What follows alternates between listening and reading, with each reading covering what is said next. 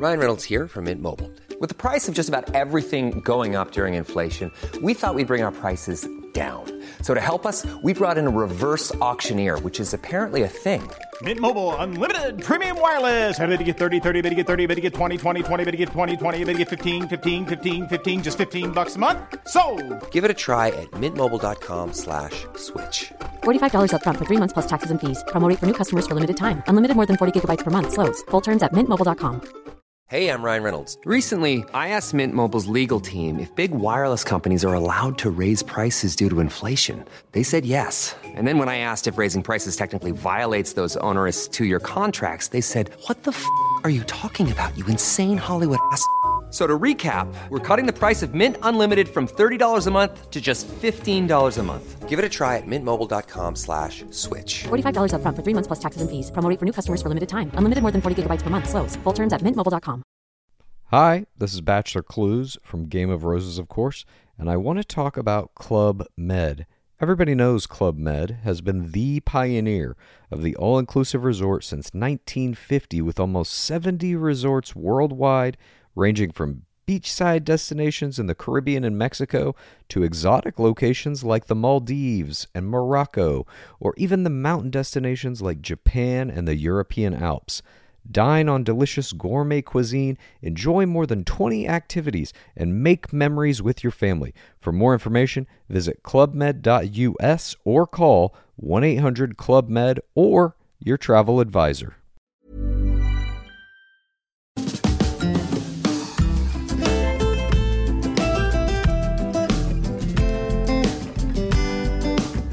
Hi, I'm Zibby Owens, and you're listening to the award-winning podcast, Moms Don't Have Time to Read Books. Please sign up for my newsletter at zibbyowens.com for weekly updates about my podcasts, events, and more. Also, follow me on Instagram at Zibby Owens and also at Moms Don't Have Time to Read Books. And finally, join my virtual book club called Zibby's Virtual Book Club, which meets every other Tuesday at 2 p.m. Eastern Time until 3 p.m. and features half an hour of book club discussion followed by 30 minutes of Q&A with the author whose book we've just discussed.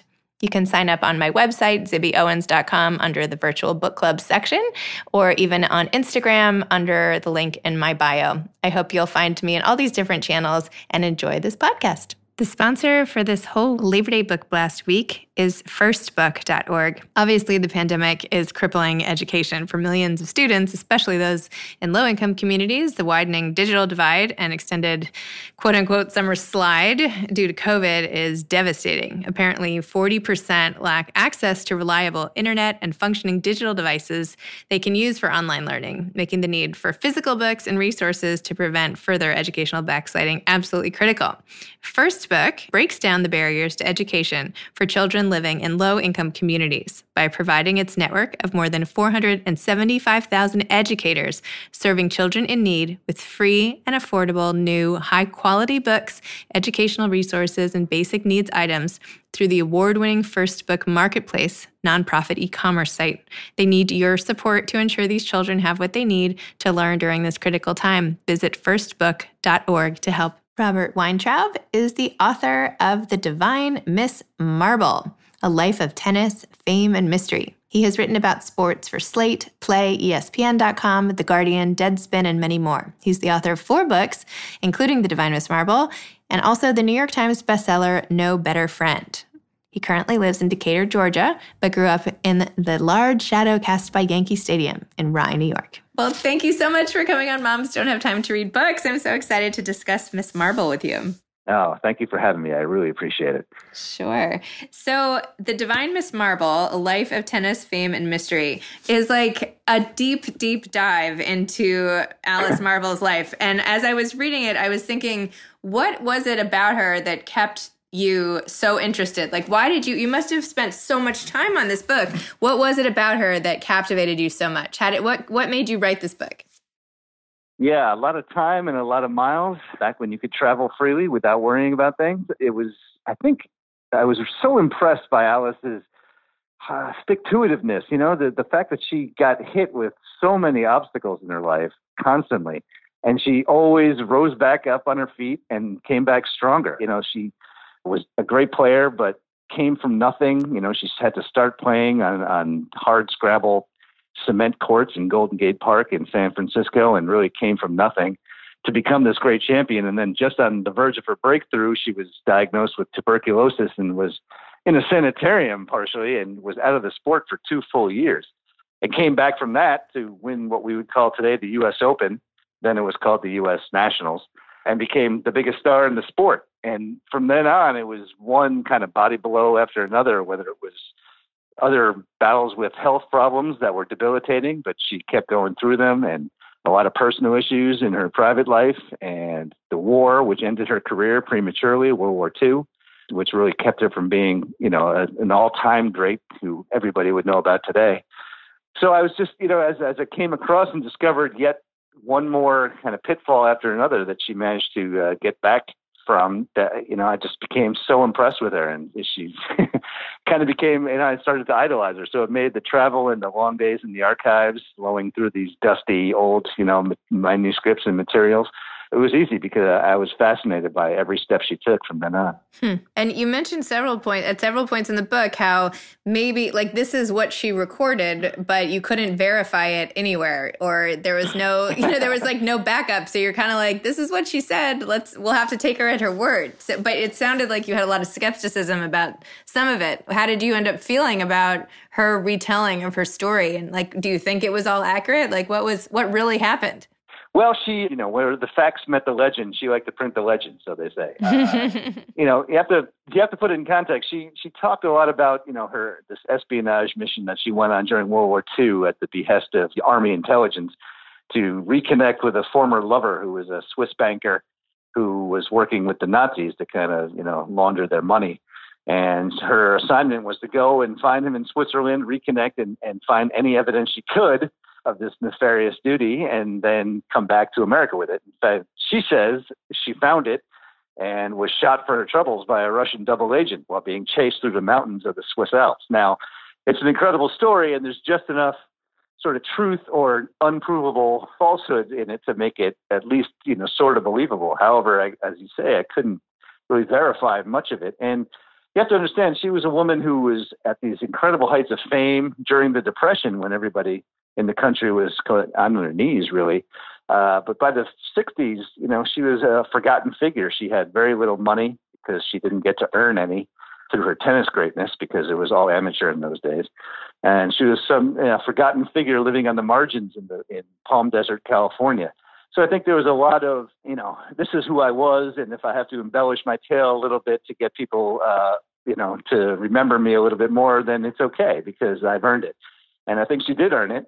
And she always had this kind of maxim, give the fans what they want, whether she was on the tennis court or whether she was singing in a nightclub, which she did, or appearing on the radio, which she did all the time when she was at the height of her fame, or, designing fashions, which she also did quite a bit of her own and then sported them on the court and in public.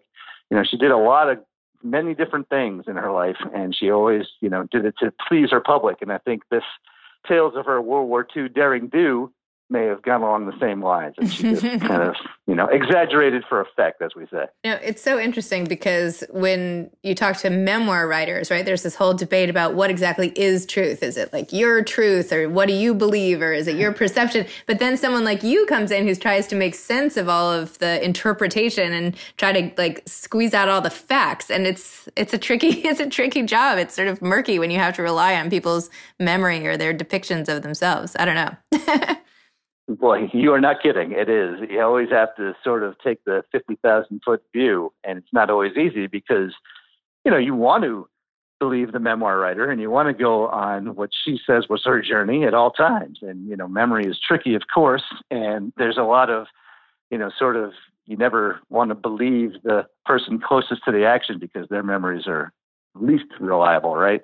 But, I found that for the most part, she was accurate for what she remembered and talked about. She actually wrote 2 memoirs. Another one came out sort of right at the height of her fame. And, in both of them, there's a lot of truth in there. There's just a little bit extra involved that, was done either to sell more books or to kind of, give her what she thought was the true, as you mentioned, the sort of true life that she thought about in her head, as opposed to the facts that you come across, in the newspapers of the time. So I tried to walk that tightrope very carefully and, not not give her the benefit of the doubt, but at the same time, not crap all over what she saw in her own life. You know what I mean? Well, I mean, one of the things that you said that drew you to her and what drew me to this story and to many sports stories, honestly, is the ability to sort of persevere and like what makes some people be able to overcome things in their life and flourish and use their physical gifts and translate it all with a like perfect combination of sort of mental toughness and physical agility to become like a huge sports star. Whereas so many others, I mean, most people can't achieve that. And then when I was reading about Alice and even, you know, the rape scene at the beginning of the book, which I couldn't believe she, like, even if you just had that, and then she had so many people die and drop dead next to her and like one thing after another, and then coming back from a 2-year break. I mean, nowadays we, you know, on the tennis tour, we hear about like somebody gets surgery or like Djokovic is out for a little bit or something, right? But it's like back then they didn't have all of that machinery to sort of rehabilitate people. So anyway, that was my long way of saying, first of all, what do you think makes some people able to sort of overcome this type of adversity? And second, why do you think we're all just so drawn to stories like this?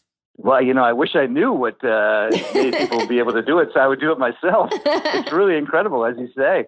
I didn't even mention her sexual assault, absolutely. And she lost her father when she was very young. I mean, it's just an incredible portrait of somebody who just refused to lose, to use a cliche. I hate to do that, but I mean, it's, you know, we see it, you know, Michael Jordan's been in the news lately just because of this documentary about him recently. And, you know, he's somebody else who just manifested everything around him to use to a single-minded purpose, which was to win games.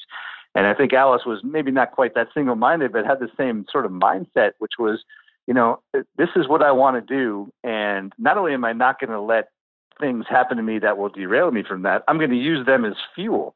And that's really rare, and it's incredibly admirable. And, you know, it's just something in the brain chemistry, I suppose, that makes them these rare few trying for better or for worse, and mostly for worse, as something to overcome, as something to push them day in and day out. You know, when she was laid up for 2 years, she got out of bed and began a really rigorous physical training program that we would take for granted today, obviously, but at the time was just unheard of.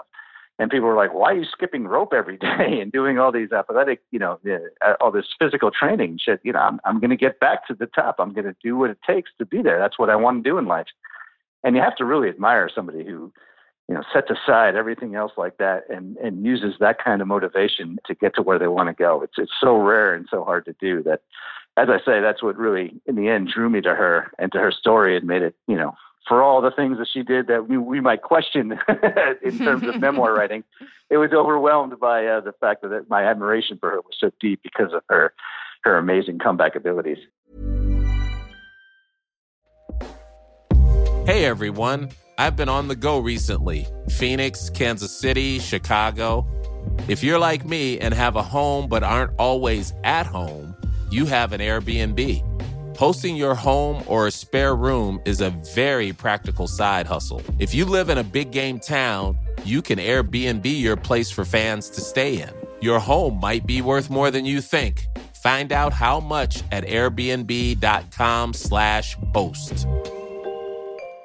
Hi, I'm Dori Shafrir. And I'm Kate Spencer. And we are the hosts of Forever 35. And today, we're talking about Club Med, the best all-inclusive getaway for families. Today, Club Med has nearly 70 resorts worldwide, from beachside resorts in the Caribbean and Mexico, to magical locations in the Maldives and Morocco, to ski resorts in the mountains from Canada to the Alps. Between their all-inclusive family programming, wellness offerings, land and water sports, and their French heritage-inspired food and drink offerings, Club Med is the best way to elevate your family getaway, no matter which location you're at. To learn more, visit clubmed.us. Hey grown-ups, the Cat in the Hat cast is a new podcast from Wondery, perfect for the whole family. Join the Cat in the Hat and your favorite Dr. Seuss characters as they get whisked away on a new adventure every week. Fish dreams of creating his very own polite and quiet podcasts. That is, until he gets a surprise visit to his Fishbowl podcast studio from the Cat in the Hat himself, and it becomes very clear that the cat has other plans for the podcast, and those plans are the opposite of quiet. The cat may be disruptive, but it turns out he's also a great help to get fish out of all kinds of predicaments. Bursting with music, silliness, and rhymes, the Cat in the Hat cast encourages us all to find fun that is funny in every episode. So sing along to new favorite songs, try your luck at Titanic tongue twisters, have some fun with wondrous wordplay, and most importantly, bring your family along for all of the adventures in the Cat in the Hat cast. Follow the Cat in the Hat cast on the Wondery app or wherever you get your podcasts. You can listen to the Cat in the Hat cast ad-free right now by joining Wondery Plus in the Wondery app or Wondery Kids Plus in Apple Podcasts. So this book felt very cinematic to me. It felt like I was, reading the movie that I was going to eventually watch. Do you have an actress in mind who would play Alice if this were to become a movie? Wow, that's a great question. I suppose the first person just who leaps to mind maybe is Charlize Theron, right? Because she kind of has that combination of, great physical presence as well as, the kind of beauty and kind of grace and all the other attributes that Alice had, but is very believable as somebody you could see, running her opponent into the ground on the tennis court and then changing her clothes and singing in a nightclub, or going out in the town with one of her many admirers. So I guess there's probably no shortage of actresses who could make it happen, but Charlize is the first one that leaps to mind, and obviously that would be great if it ever came to pass. But I'm not holding my breath in that. Still fun to think about. Yes, very much so. So you write about all kinds of sports, not just tennis. Tell me about your love of sports yourself. Do you love to play sports? How did you end up becoming an avid sports writer, essentially? Yeah, well, I think I followed the traditional path, which was I played them avidly until I realized I was not very good at them, and certainly not good at them to continue playing beyond high school, at which point I switched over to covering them. And, I worked in sports television for a long time, and then when I had a family, kind of transitioned into writing because there was a lot less travel and long hours. And, I've just always been really fascinated by the history of sports and the sort of day in, day out competition of sports and the outsized personalities that come with it. And the things that we were talking about, the kind of people who wind up achieving greatness have these incredible qualities that so few of us have. And I think most of us, certainly myself included, are drawn to that. And, by writing about them, I get to sort of, get to walk in their shoes a little bit. I get to feel at least a little bit how it must have felt for Alice to be at her lowest of lows and overcome all that to get to this incredible precipice, and I think that's what draws a lot of us to sports in general, is the fact that you get to see these athletes who, are performing at this incredibly high level and knowing how they got there, each of them with their individual stories intact. It's really something that's fascinating. It's a drama that never ends. And, I think that when we get sports back someday, hopefully, that will, certainly continue to be the case. And I'll keep covering it until the day I die. I can't get enough of it, really. My husband is such a sports fan, and this quarantine, I swear, I think that's been the hardest part for him. Whenever anyone asks, he's like, I miss sports so much. It becomes part of your everyday life. It really does. And it's we can talk in the abstract about, how seeing these great athletes perform is so much of it, but it's also just a daily thing that's part of your life. It becomes as much as part of your day as, brushing your teeth or walking the dog, turning on the ball game and seeing how your team did. And when you take that away out of nowhere, really, that's very tough to overcome for all of us. So in a way, we're all Alice Marble right now, and we have to overcome this body blow, but we'll get there. We'll get back to the heights, I'm sure of it. It's true. I feel like it's a double whammy with sports because you have the community of sort of shared rooting for someone, right? So to be a fan, you're a part of something. And I feel like it's hard these days to feel a part of anything, particularly now. And then to have that taken away, what does it mean if you're, I don't know, a Denver Broncos fan when nobody's playing or, I don't know. Anyway, I'll just say we've had a lot of, we've had a lot of Tennis Channel reruns on the TVs around here. So I'm ready for some new matches. Understandable. Yeah, exactly. The live drama is missing from those. The matches may have been great, but when you know who won already, it kind of takes away from a lot of the pleasure, unfortunately. So yeah, I'm with you. I'm dying for the return of live sports, and I'm a big New York Yankees fan and Cincinnati Bengals fan, and it's a part of your identity after a long time, especially you as you say, you become a community with with your fellow fans. And, to have that ripped away from you, you start to question who you are a little bit. So the sooner sports can get back and kind of make us all whole again, that'll be a good day. It's true. So you've just finished. How long did it take, by the way, to do all this research and write this book? It must have been a while. Yeah, I mean, 2-year range from beginning to end, including the sort of pre-production, as they say, trying to figure out if it was really a book. And then once it was, and I had a sort of way to tell it, there were a lot of ways to go with it, but I had to kind of insert myself into the story a little bit more than I usually would be inclined to do because of the mystery involved and because of, so much of it is kind of trying to figure out what exactly Alice did and did not do. So I turned it a little bit into a bit of a mystery story, or the dogged detective on the case of figuring out what Alice's life and what happened was real and what was not real. So that took a little bit longer than usual, but, from about the 2-year range, which, is pretty standard for me for turning a book around. Some people take a lot longer. Other people who write a lot faster than I do, and I'm envious of, can crank them out in less time. But for me, it's about 2-year range.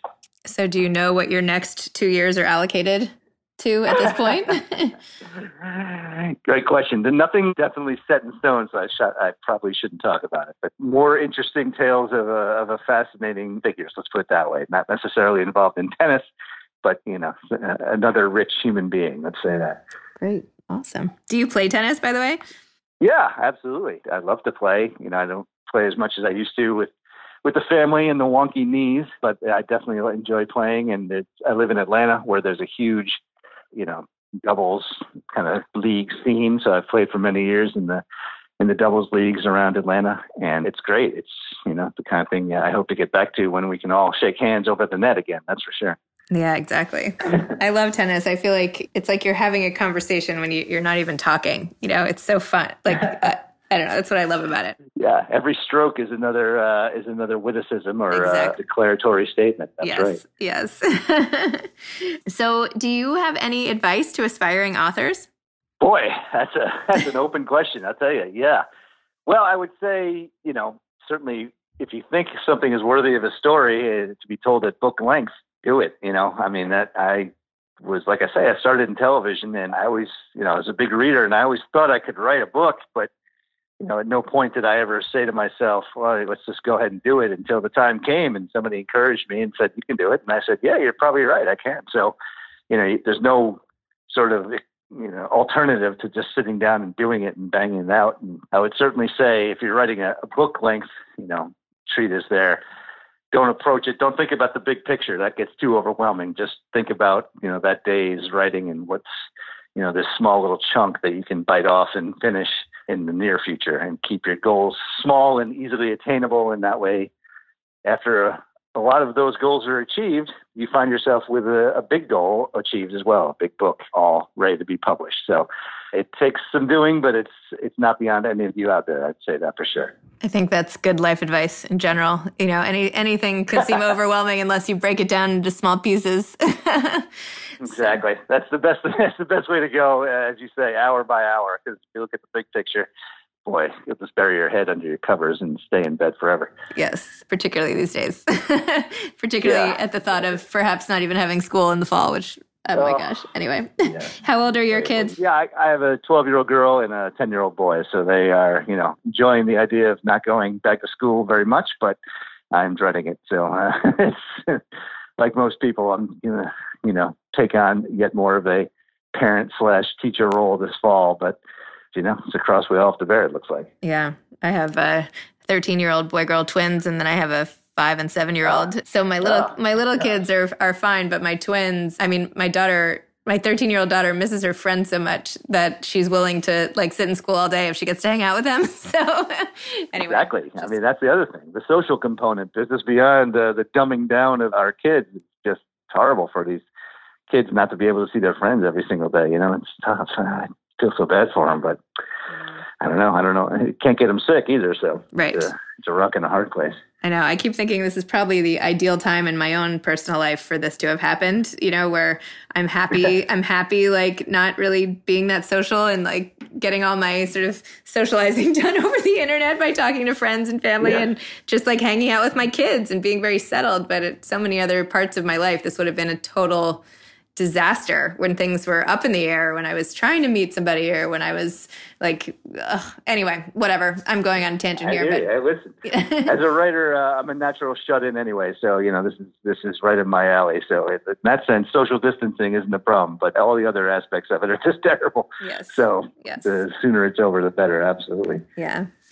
Well, thank you. Thanks so much for chatting with me today. And thanks for the entertainment of your book. I will channel Miss Marble as I'm playing tennis later today. And good for you. The resilience that she had. So thanks for Wear shorts. That was her big thing, is she chucked aside the skirts and put on the shorts and changed the game forever. So I would definitely advise you to not play the game in calf-length skirts if you can avoid it. I actually wouldn't mind playing tennis in a calf length. I love long skirts. Like if that fat, I'm wearing a tennis skirt now. I feel like, and I hate shorts. So I don't know. I feel like I should have been born in a different era. I would have been happy with like. You were a pre-Alice Marble type. Yeah, no doubt. Exactly. So anyway, okay. Well, maybe one of these days we'll meet in person and could play some tennis and all the rest. So no doubt. I'd love to have a conversation over the net with you at any time. Sounds great. All right. Well, thanks so much. Thank you very much. I appreciate the time. Okay. Thanks. Take care. Bye-bye. Take care. Bye. Thanks so much to firstbook.org for sponsoring this Labor Day book blast. Please consider giving to firstbook.org to help their network of 475,000 educators serving children in need. Thanks for listening to this episode of Moms Don't Have Time to Read Books. Don't forget to follow me on Instagram at Zibby Owens and at Moms Don't Have Time to Read Books. Also sign up for my newsletter at zibbyowens.com and sign up for my virtual book club and meet lots of authors on Zoom every other week. Thanks so much to Steve and Ryan at Texture Sound for the sound editing. And thank you to Morning Moon Productions for providing this fantastic intro and outro music.